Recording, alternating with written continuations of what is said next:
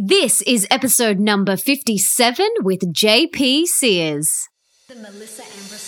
Welcome to the Melissa Ambrosini Show. I'm your host, Melissa, best-selling author of Mastering Your Mean Girl and Open Wide, and I'm here to remind you that love is sexy, healthy is liberating, and wealthy isn't a dirty word. Each week, I'll be getting up close and personal with thought leaders from around the globe, as well as your weekly dose of motivation so that you can create epic change in your own life and become the best version of yourself possible. Are you ready, beautiful?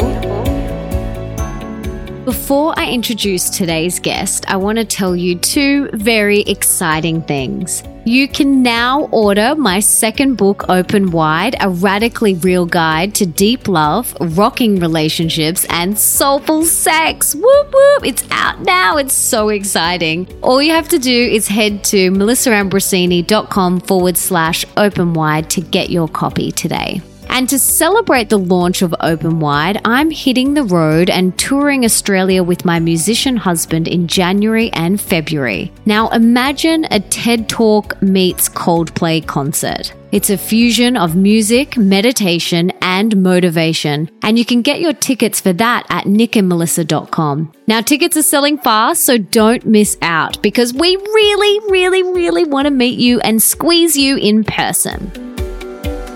JP Sears is an emotional healing coach, YouTuber, author, international teacher, speaker, world traveler, and curious student of life. His work empowers people to live more meaningful lives. He is the author of How to Be Ultra Spiritual, and he is very active with his online videos where he encourages healing and growth through his humorous, hilariously entertaining, and informative videos, including his hit Ultra Spiritual comedy series, which has accumulated over 100 million views. That is incredible. And in this episode, we chat about how he became enlightened, how JP's sense of humor confused some of his viewers when he first started making hit YouTube videos, why JP uses humor to share his message and empower others, whether JP actually practices the things he talks about,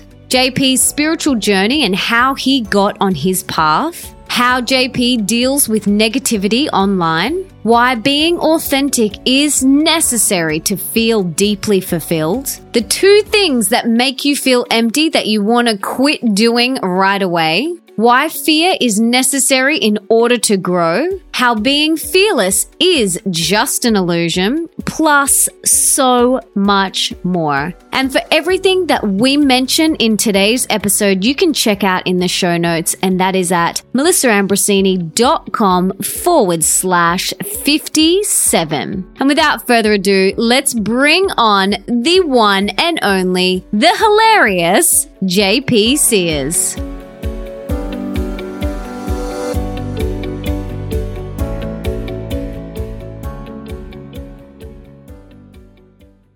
JP, it is so great to have you on the show. I'm very excited for today's episode.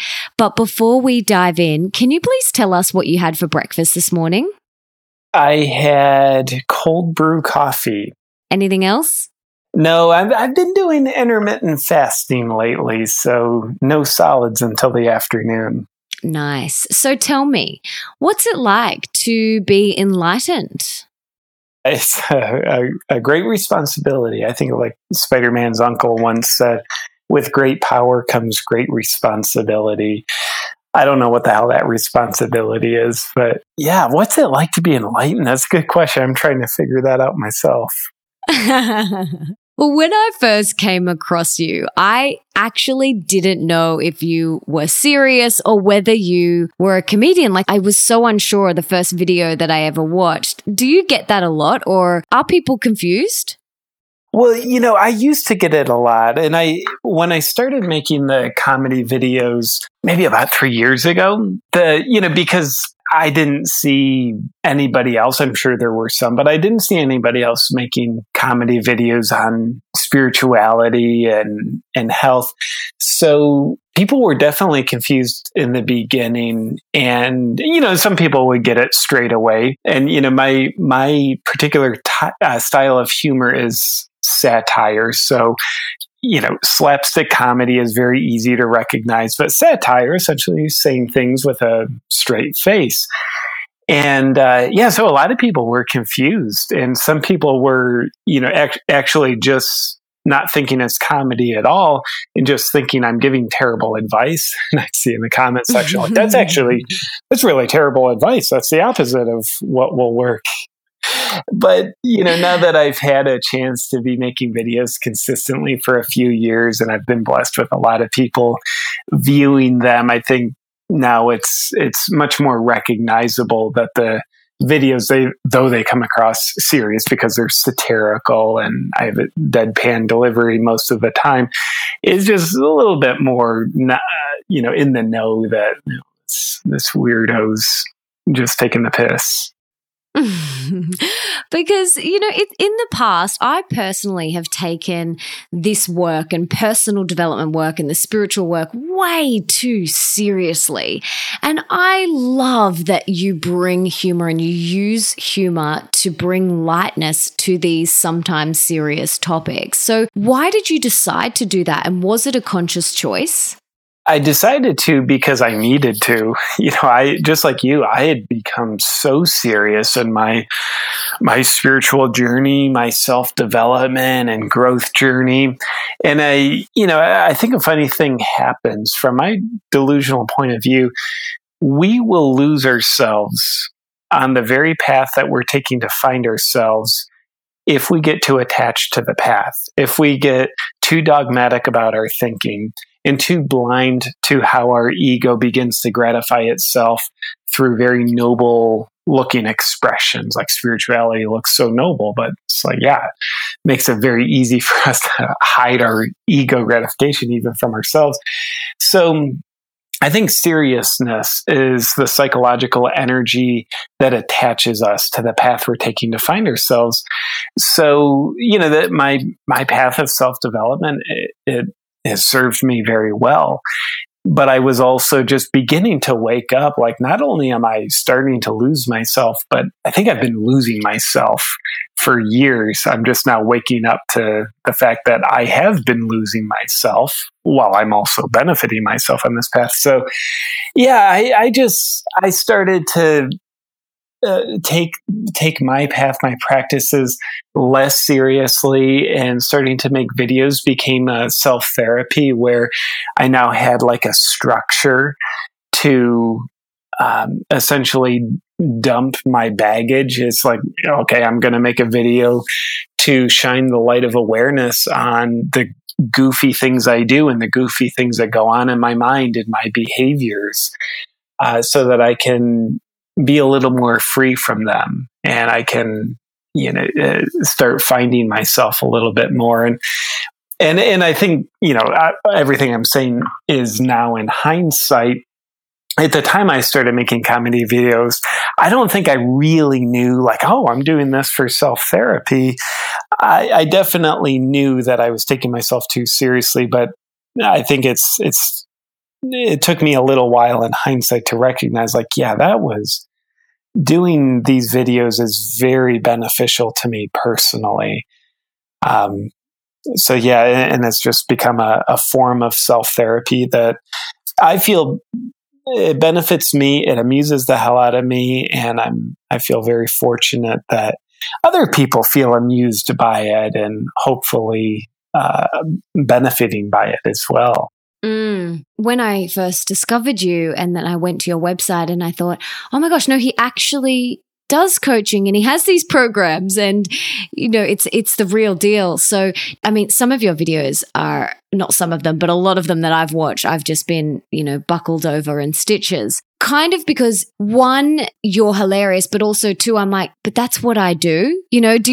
I live like that, with some of the ones like how to become gluten intolerant and how to take yourself more seriously. And some of the relationship ones, like, I'm like, oh, I'm that person. And do you actually practice a lot of the things that you're talking about, or are they not in your, wellness toolkit?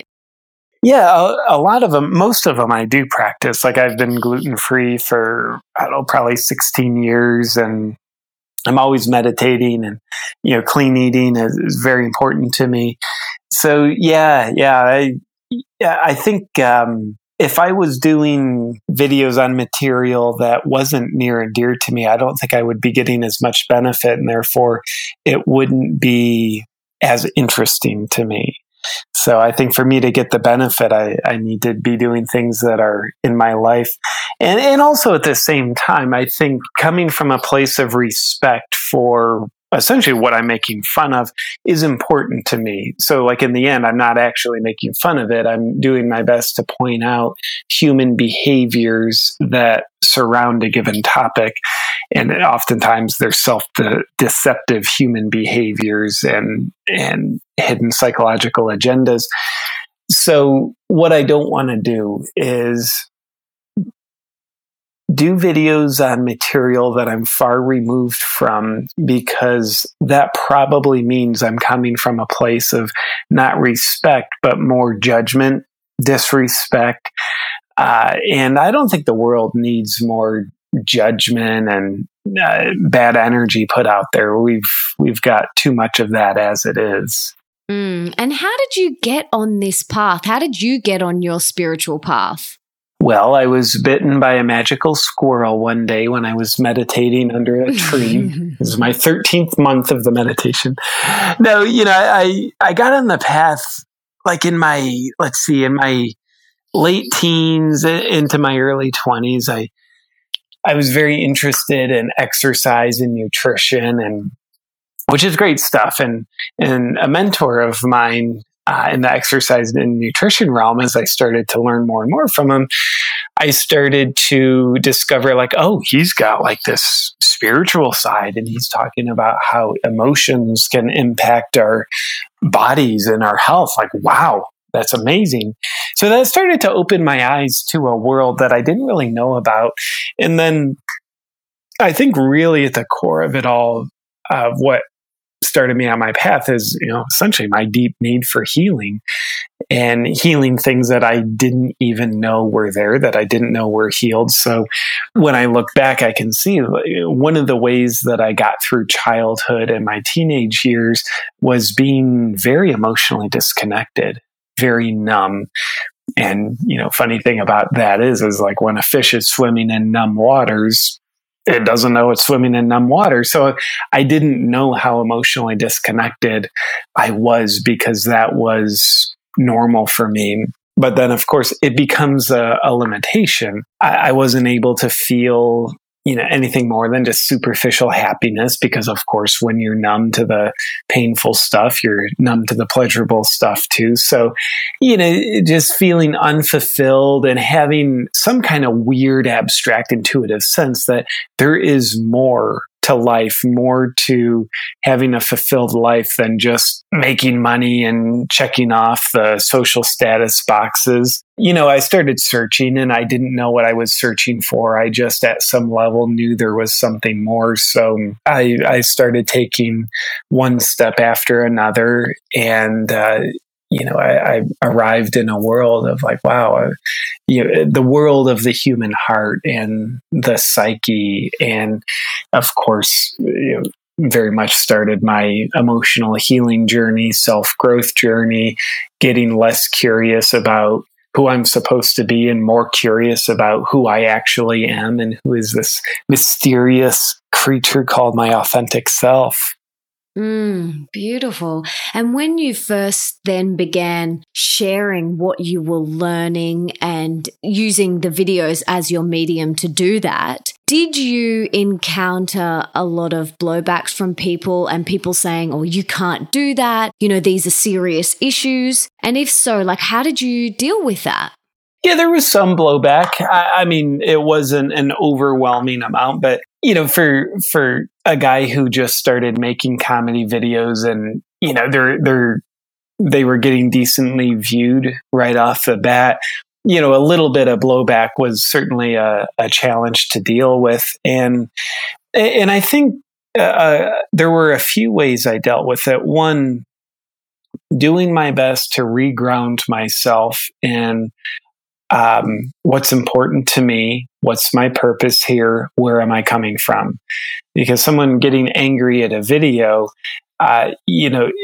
if I get essentially hypnotized by that, tricked by their thinking, then I start to think that I'm coming from where they think I'm coming from. So I completely lose my sense of self and essentially start disrespecting my purpose. So it's very important to me to remind myself why I'm doing this, where I'm coming from. And I would also, and I still do, remind myself of a belief I have. Whether it's true or not, who knows? But I believe it to be true that when someone is angry, offended by a video, not happy with it, it probably means they feel insecure about something that was shown to them in the video. And they don't want to look at the insecurity. So they try to close down and intimidate the source of the mirroring, in this case, my videos. So, I think when a painful truth resonates with a person, you're going to get one of two reactions. One reaction is just like you've had, Melissa, where you laugh, like, that's me, I'm laughing. But you wouldn't laugh if there wasn't some level of truth in it for you. And the other way that we emotionally react when we see something that's true that we didn't know about ourselves is we get angry. And that can through being a connoisseur of outrage where we're offended. So I would remind myself of that when people are upset. It's, because I know I'm not bullying people. I'm not trying to hurt people. Bullying is one thing, but making a video where I realize if someone's upset, it's actually likely because they're seeing something about themselves they didn't know, they feel insecure about. So at some level, I believe it actually is insanely therapeutic for a person to see something about themselves that they aren't really connected with. And not to say that they're going to just become fully integrated on the issue right then and there, but even if they're offended by something they saw in the video, I think that is a step of self-awareness that's happening. And then lastly, before I quit my ramble on how I would deal with the pushback, I think two more things real quick. One is when I would see just like call them the emotionally abusive comments of, you are an absolute jerk, asshole, how dare you? Honestly, at times, like, it would sting. It's like, ooh, wow, okay, I feel some heat in my body. I feel some tingling in my arms, and I would feel it instead of avoiding it. So essentially, I would deal with it rather than closing down my wheelhouse of self-expression and maybe even my inner genius. So instead, I would just feel the feelings that come up. And then lastly, and it's still to this day, I don't read all the comments. And certainly I do read some, and I want to interact with the viewers. But what I absolutely never do is dwell on the comments, positive or negative. And I think the key to not dwelling on the negative comments is don't dwell on the positive comments, because if you get really attached to one side of the coin, well, by default, you're going to be attached to the other side of the coin. And never have I engaged with a hater comment, because one, I don't think anybody in the history of the internet has ever had their mind changed in the comments section on YouTube or Facebook. So I don't want to get into like defending myself in the comments section, because that's just a losing situation. And I also don't want to give weight to hateful comments, and nor do I want to hurt people who are maybe trying to hurt me through hateful comments, because I think the only way that a person is going to try to hurt another person, the only reason why a bully bullies anyone, whether it's online or in person, is because that bully is a hurt person themselves. So they're trying to hurt other people so they can make other people the hurt ones so they can try to escape their inner hurt that they don't know how to deal with. So the last thing I want to do is try to hurt someone who's already hurting inside. So important to remember, because for the rest of our life, we're going to encounter people who, like our work, don't like our work, who leave a nasty comment, who don't leave a nasty comment. And how we react and how we respond is the most important thing. And for me personally, I am the same as you. Like of course I sometimes feel a sting if there's a hurtful comment, but I feel it. I allow myself to feel it. I allow myself to feel whatever comes up, and then I let it go. And I'm the same as you. I don't give it any power or energy, and I don't respond. And, I just leave it because, like you said, there's enough of that in the world, and I don't need to add fuel to that fire. And I always have that in my mind as well, that hurt people hurt people. Yeah.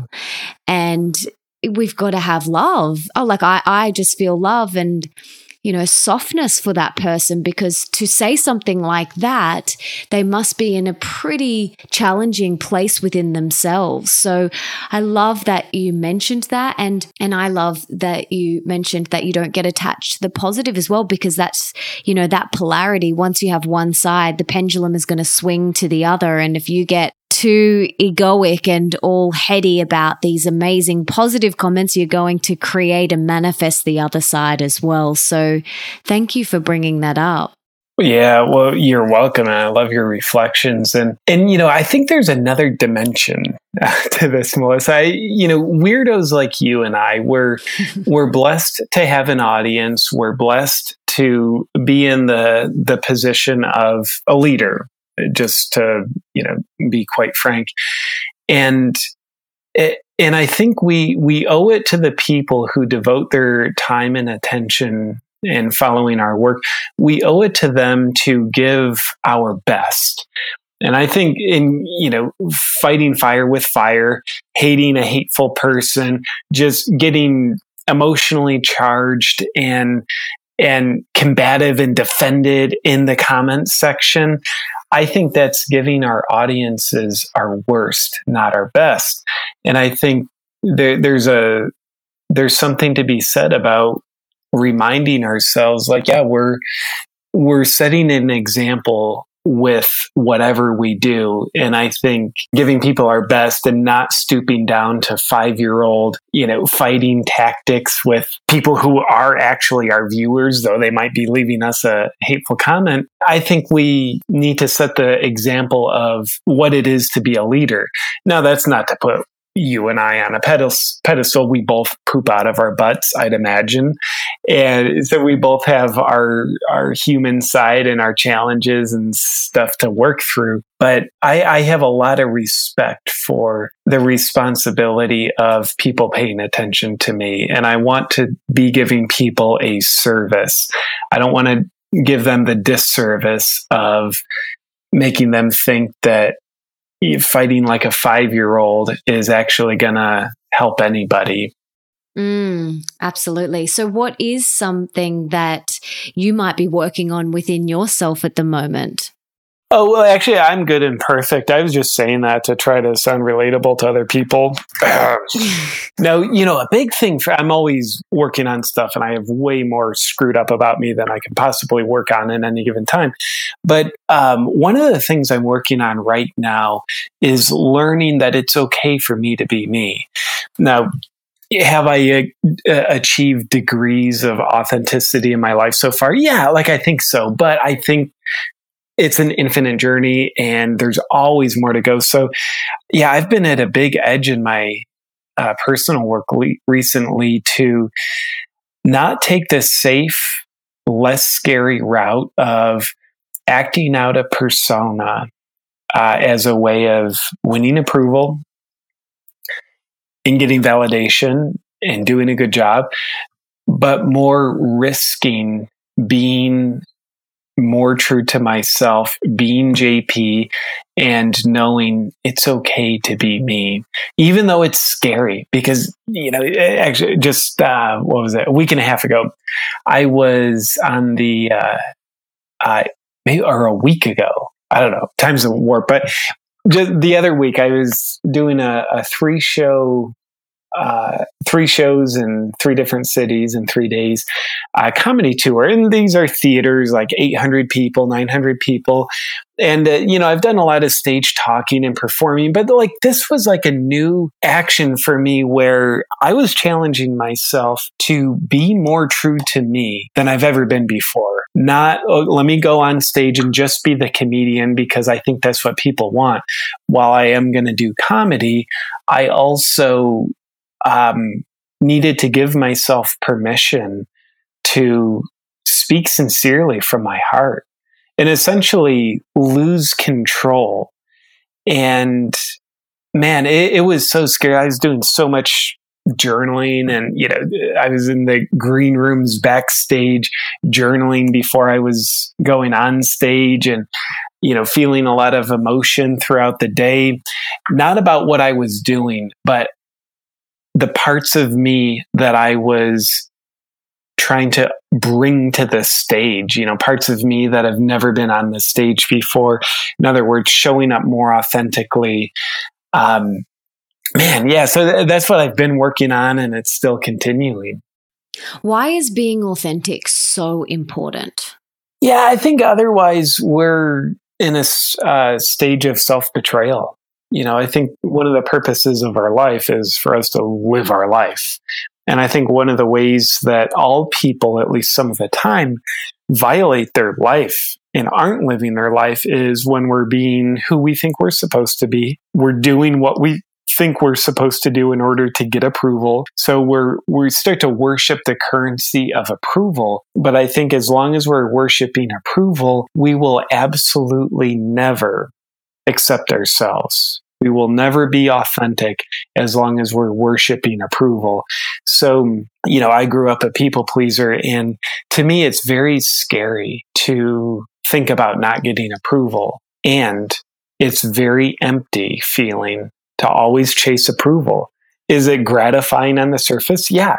Just like a heroin addict doing heroin, that's very gratifying on the surface, but it's not deeply fulfilling. I think being authentic is the only way for us to feel actually fulfilled. Tony Robbins has a beautiful quote. It's something along the lines of achievement without fulfillment is the ultimate failure. So we can achieve a lot while not being authentic, but we can't be fulfilled if we're achieving a lot and not being authentic.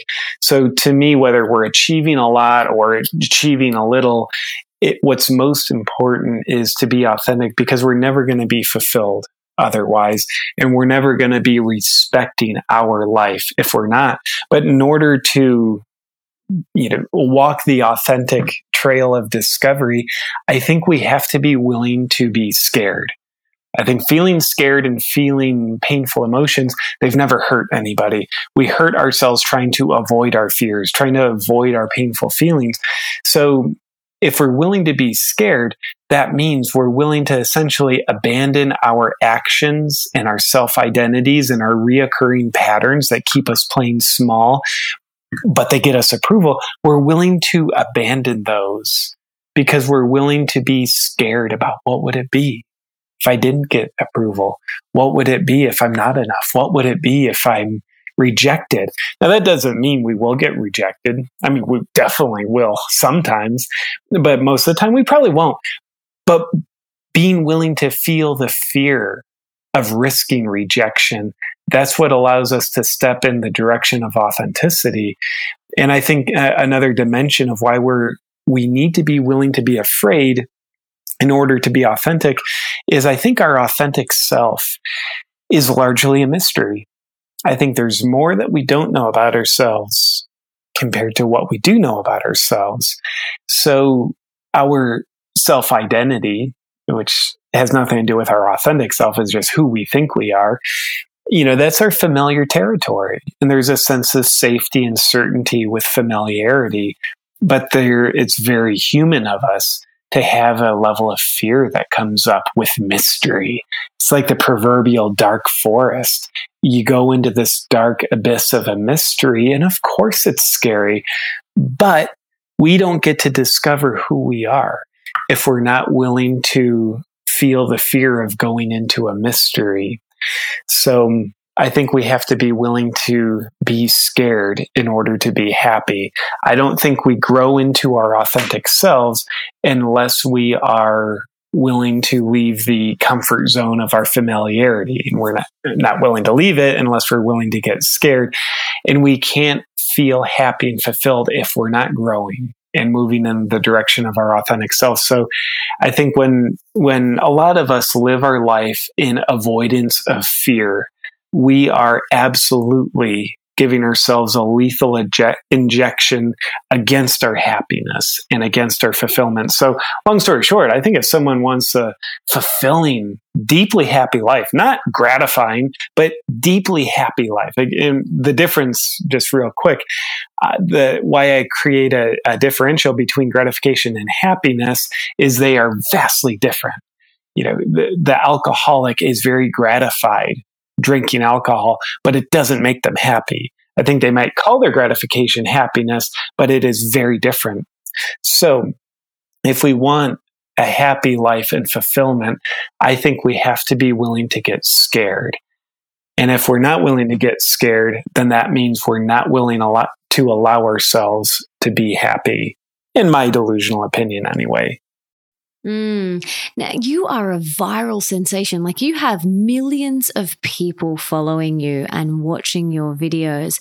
And from the outside, it can look like you've got it all together. People could put you on a pedestal like we spoke about before, and that you would walk on stage and have absolutely no fear. And I really want to bust that myth, because that is not that putting you or me or anyone on a pedestal is stunting your growth.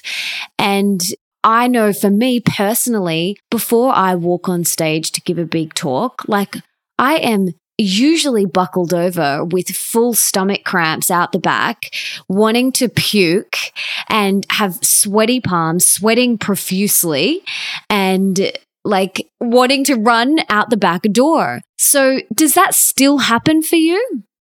I find my versions of it. And I love your vulnerability, Melissa. I think, the illusion of the audience member sitting there watching you on stage, and you come across as though you're all put together. But the difference of you, like, you're not fearless and I'm not fearless, but you're willing to be afraid, but take action anyway.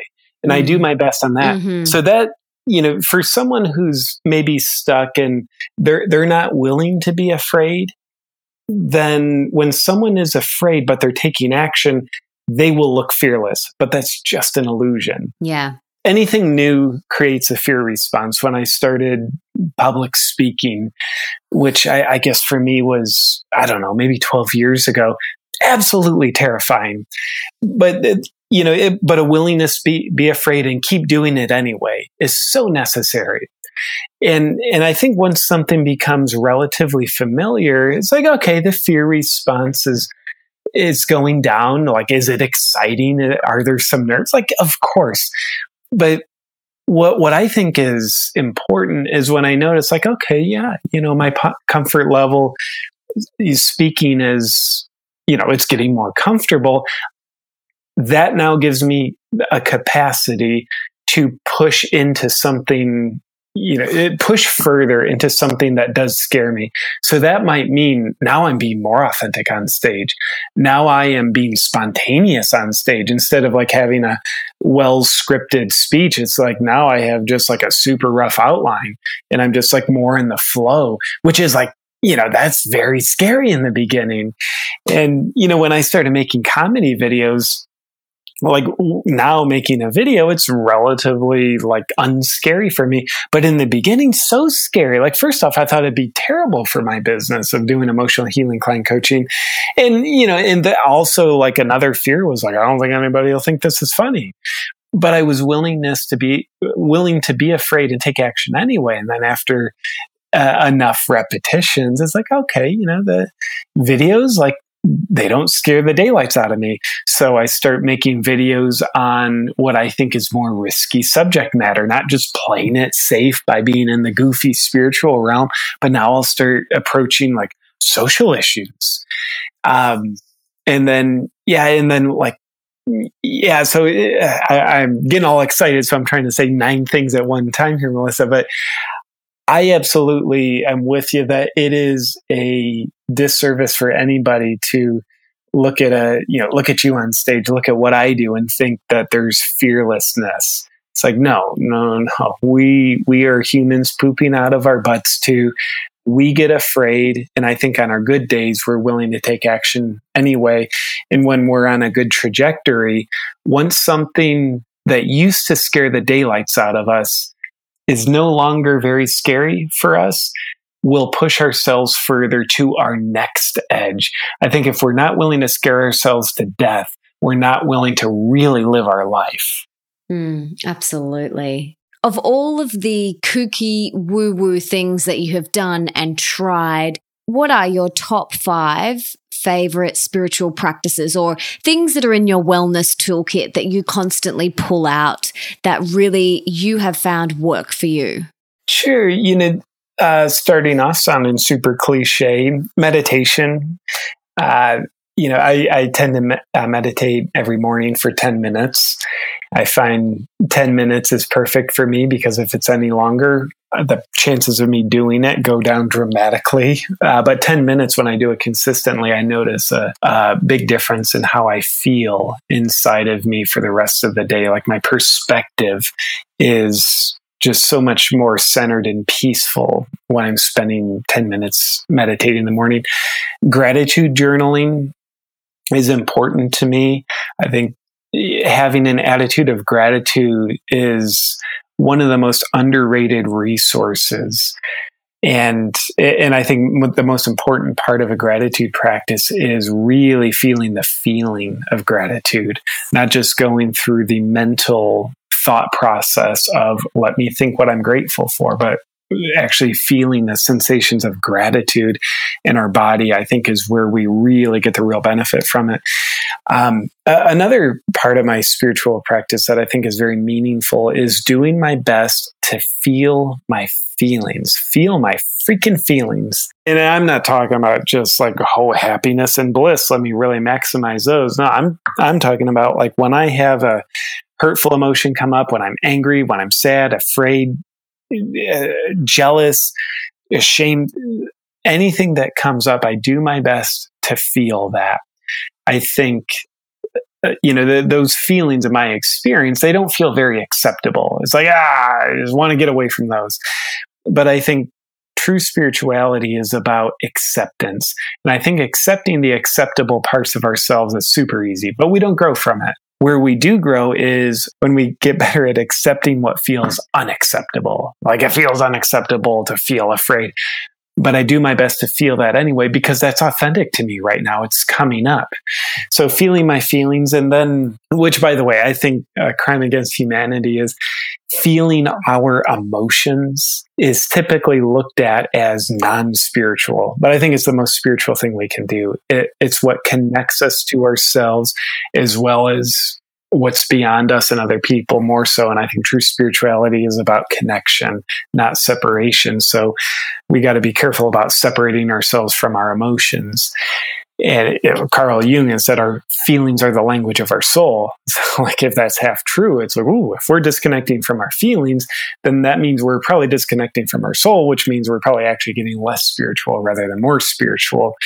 And then I think open, honest, authentic communication with the people that are in my intimate circle in my life, like my fiance, my close friends, the people who I work with every day. So important to me to have the tough conversations.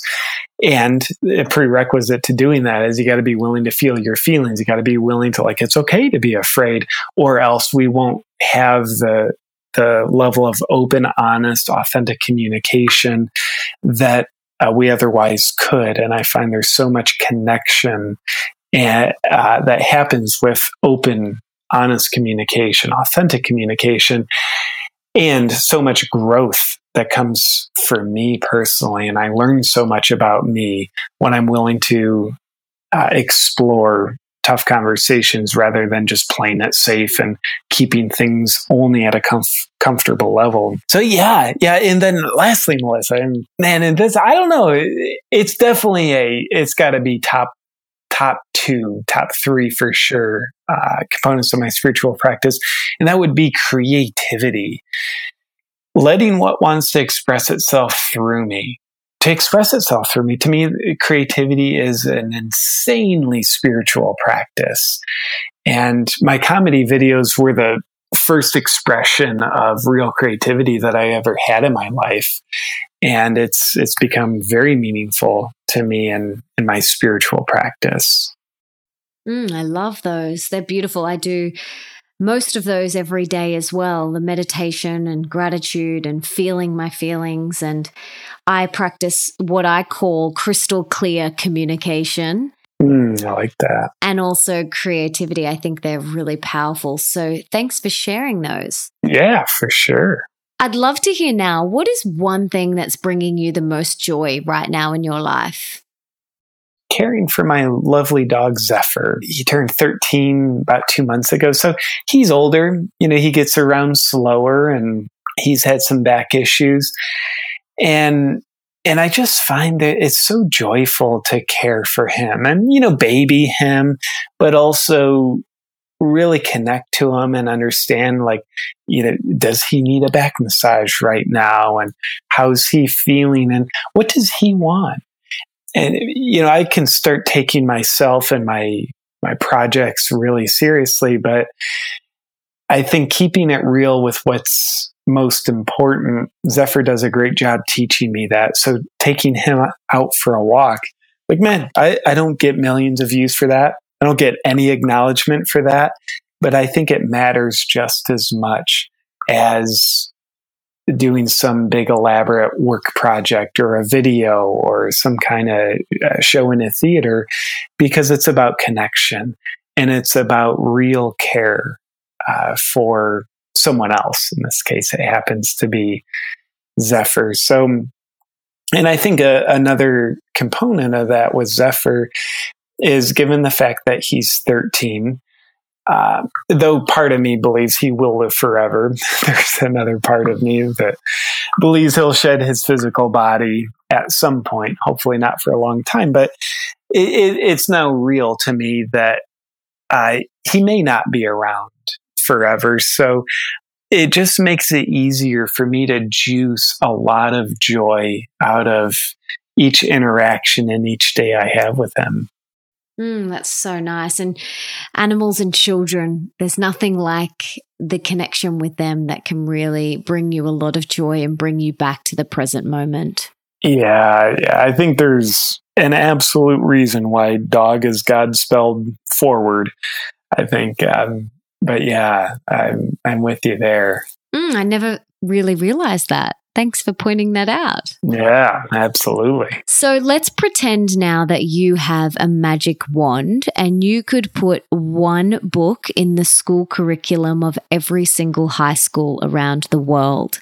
Now, besides your books, which book would you choose? I think I would choose Conversations with God, book 1 by Neil Donald Walsh. And Melissa, I'm curious, have you read that? I have read it and I've had him on my show. And oh, fantastic. I'm jealous. Oh, he is. I was crying in the interview. I had goosebumps all over my body. And you were not the first person to say Conversations with God. There's been multiple people that I've asked this question to on the show, and many people have said Conversations with God. And I think it would be the book that I would put in the school curriculum as well, besides my books, because book 1, it is life changing. It is so powerful, and I think everyone needs to read it. Man, 100%. It's the first, I read it for the first time. I was 20 years old, and it absolutely changed how I think. And I think it one of the greatest benefits I got from it was learning how to think and learning how to think for myself. And becoming the observer of my programming, from my family, from society, from some religion. So, man, yeah, I think the only thing I'd change putting that in high schools is I would change the title. I would probably call it like the Book of Personal Empowerment. Because I think a lot of people have like a negative connotation, like, oh, Conversations with God, like just another religious book, just someone else's dogma. But to me, it is just a beautiful philosophical book of personal empowerment.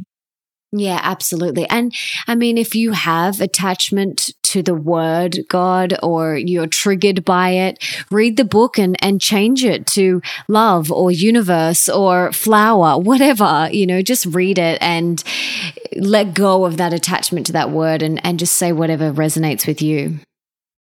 Yeah, 100%. And I would just add to that, my experience of the book is when he uses the word God, it has nothing to do with the same word used by religions and some philosophies that describes a angry, judgmental asshole man in the sky with a beard. It's like a same word, but drastically different meaning.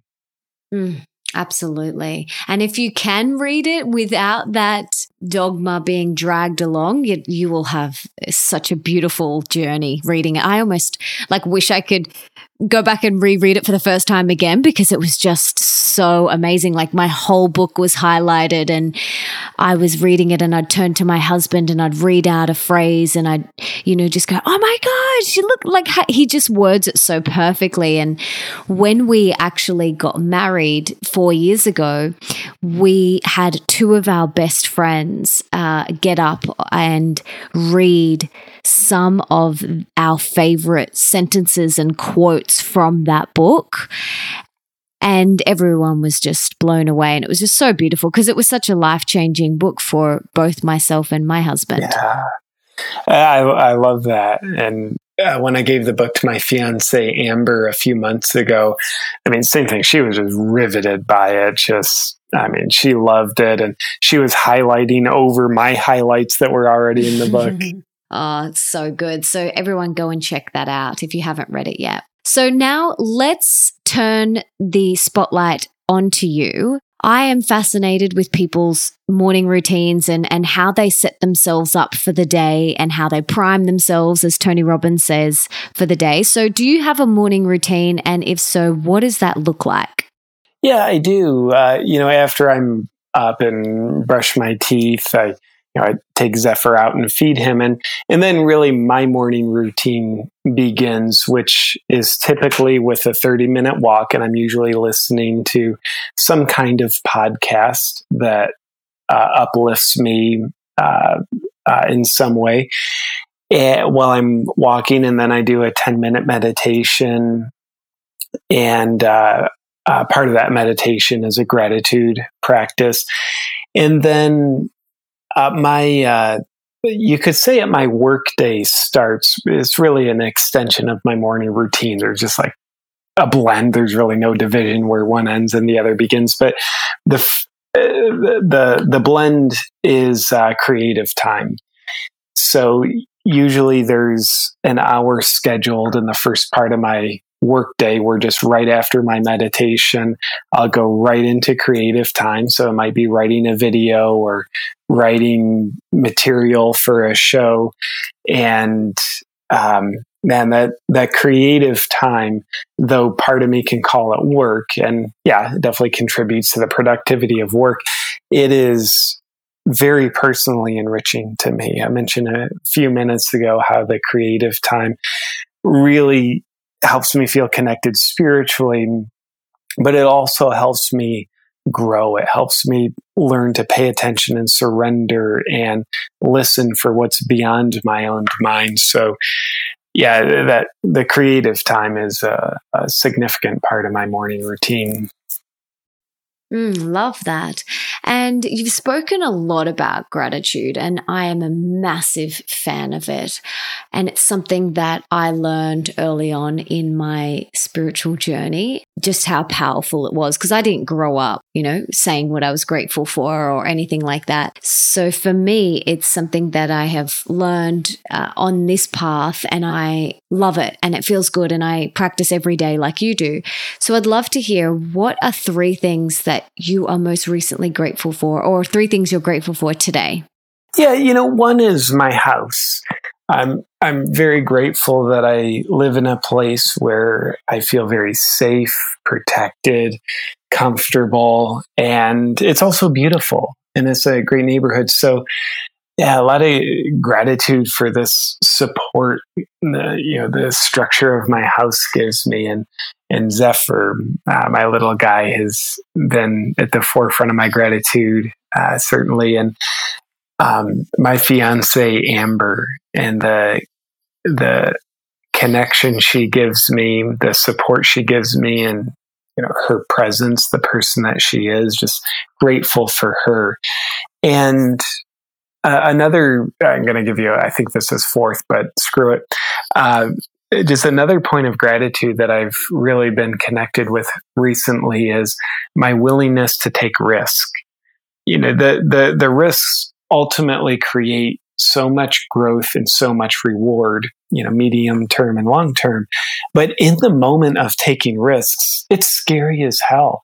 So for the part of me that is very scared of taking a new risk, new venture, doing something new, putting myself out there in a bigger, bolder way, and doing it anyway, I am very grateful for that part of me that's willing to shoulder the fear that comes with taking risks. I love that. Now, what is one thing that we can do today to improve our health? One of the most important things that we can do? Drink a lot of water. It's one of the easiest things. The ROI on being well hydrated is very disproportional. It's so easy to have a bottle of water with us wherever we're going. And, drinking a bunch of water first thing in the morning to really start our hydration off right. I think it's maybe, especially when it comes to like practical practices, like things we're doing, it's maybe the thing that we can do that requires the least amount of effort, but gives us the biggest return on investment, if you will, in my opinion. And what is one of the most important things that we can do for more wealth in our life? So more abundance in all areas of our life. Working on healing our shame. There's 2 types of people in this world, those who are very emotionally wounded, and then those who are in denial of being very emotionally wounded. And at the core of many of our emotional wounds and challenges that we crawl out of childhood with these things, whether we know it or not, they're there. There are catalysts, our growth potential comes from wounding. So if you weren't wounded, then man, I'd feel sorry for you. You'd be very limited in how you could grow. So, but at the core of many emotional wounds in my experience is shame. And shame is another word for low self-worth. And unresolved low self-worth, that is self-worth that we're unaware of, seeks validation. It's essentially the vibration of low self-worth will continue to vibrate at that vibration, even if we're not aware of it. And that can get symbolically reflected to us through low financial worth. The literal expression of low finances can be a very symbolic mirror to show us the low self-worth that we have, that is the shame that we have. So I think working on our unresolved emotional issues inherently helps our self-acceptance, which is synonymous with increases our self-worth, which means our willingness to accept the symbolic expression of financial worth, or the literal expression of financial worth that is oftentimes a symbolic expression of self-worth. I think that goes up. Absolutely. And what is one of the most important things that we can do for more love in the world? More love within ourselves and just love in general. Take a look at what feels unacceptable to us about ourselves and work on accepting it. Doesn't mean we have to like it. Doesn't mean we have to agree with it. Doesn't mean we have to, be limited by it. But it means we get to work on accepting it. And, I think we are severely limited in how much we can love other people based on how much we actually love ourselves. So working on becoming more accepting of the things that used to be unacceptable to us is very beneficial to our ability to love. I agree. I totally agree. So before I ask you the last question, is there anything else that you want to share or any other parting wisdom that you want to gift to our listeners? But, I think one of the commandments that the old farts of the biblical days, allegedly, the old farts of the biblical days forgot to write down was amuse thyself. I think life is too important to take seriously. I think we can be sincere and playful, and those are two expressions of the heart. But I think seriousness is a psychological control mechanism. It's not us living in our hearts. So I think when we can aim to amuse ourselves, that helps us live in our heart more. So that helps us be more sincere and more playful in other times. And I think amusing thyself, it can be creativity, and it can also just be perspective, where we're looking out at whatever's in front of us, and shifting our perspective can be the difference between amusement and seriousness, boredom and amusement. It's so interesting that you say that, because I have an 11-year-old stepson, and when we first got together, there was a level of like, I've got to have it all together that I wanted him to see. And when I completely let go of that within myself, that control within myself, and I play within myself and I be silly and let go and almost let my hair down, that feeling of deep love, happiness, and fulfillment just skyrockets within myself. And also I feel creative within myself, like when I'm being a total dork in front of him. And you've just reminded me just how important it is to, amuse myself, whatever that means, and just allow that creative expression to flow through me, because life, it just doesn't have to be so serious. When I have my control cap on and I feel serious, I feel rigid in my cells and life doesn't flow as much. So thank you for reminding me to play more. Oh, you're welcome. And I love the message embedded in your words, the message of letting go of control and surrendering, which is, of course, that helps us splash into playfulness and amusement. But that whole control thing, I mean, man, according to my delusional ego, it says the purpose of life is to have control. And I think my heart has a different message. It says the purpose of life is to surrender. And we can't do that if we're in control. And being in control all the time can make us feel safer, give us more illusion of power, but it's not very fulfilling, not very happy, in my opinion. And it's funny to become aware of it too. Like when you realize just how many times throughout the day you are holding on with control. I catch myself now and I just have a little laugh and I'm like, oh, there I go again, putting on my little control cap. And it's really hilarious, like at how many points throughout the day that we do it. But I love that you gave those two definitions of the heart and the head, because that is not why we're here. We're not here to control everyone or to control our kids. You know, this is a big one. You so desperately want the best for them, which can really be translated is control freak. And children are the ultimate surrender, the ultimate letting go. And yeah, I'm just so grateful that you've reminded me of that and of letting go of that control, of letting go and just playing more, and that amusement within myself. It's so important. Yeah. Well, I love your reflections. And just one other thing I'll add to this equation for the lovely listeners out there, a great opportunity for us to challenge ourselves to let go of control is, as far as finding a level of control that we can do our best to let go of, or let a little more go of, is we can look for what we take too seriously. When do we feel the most stress, the most seriousness? And that seriousness is psychological control.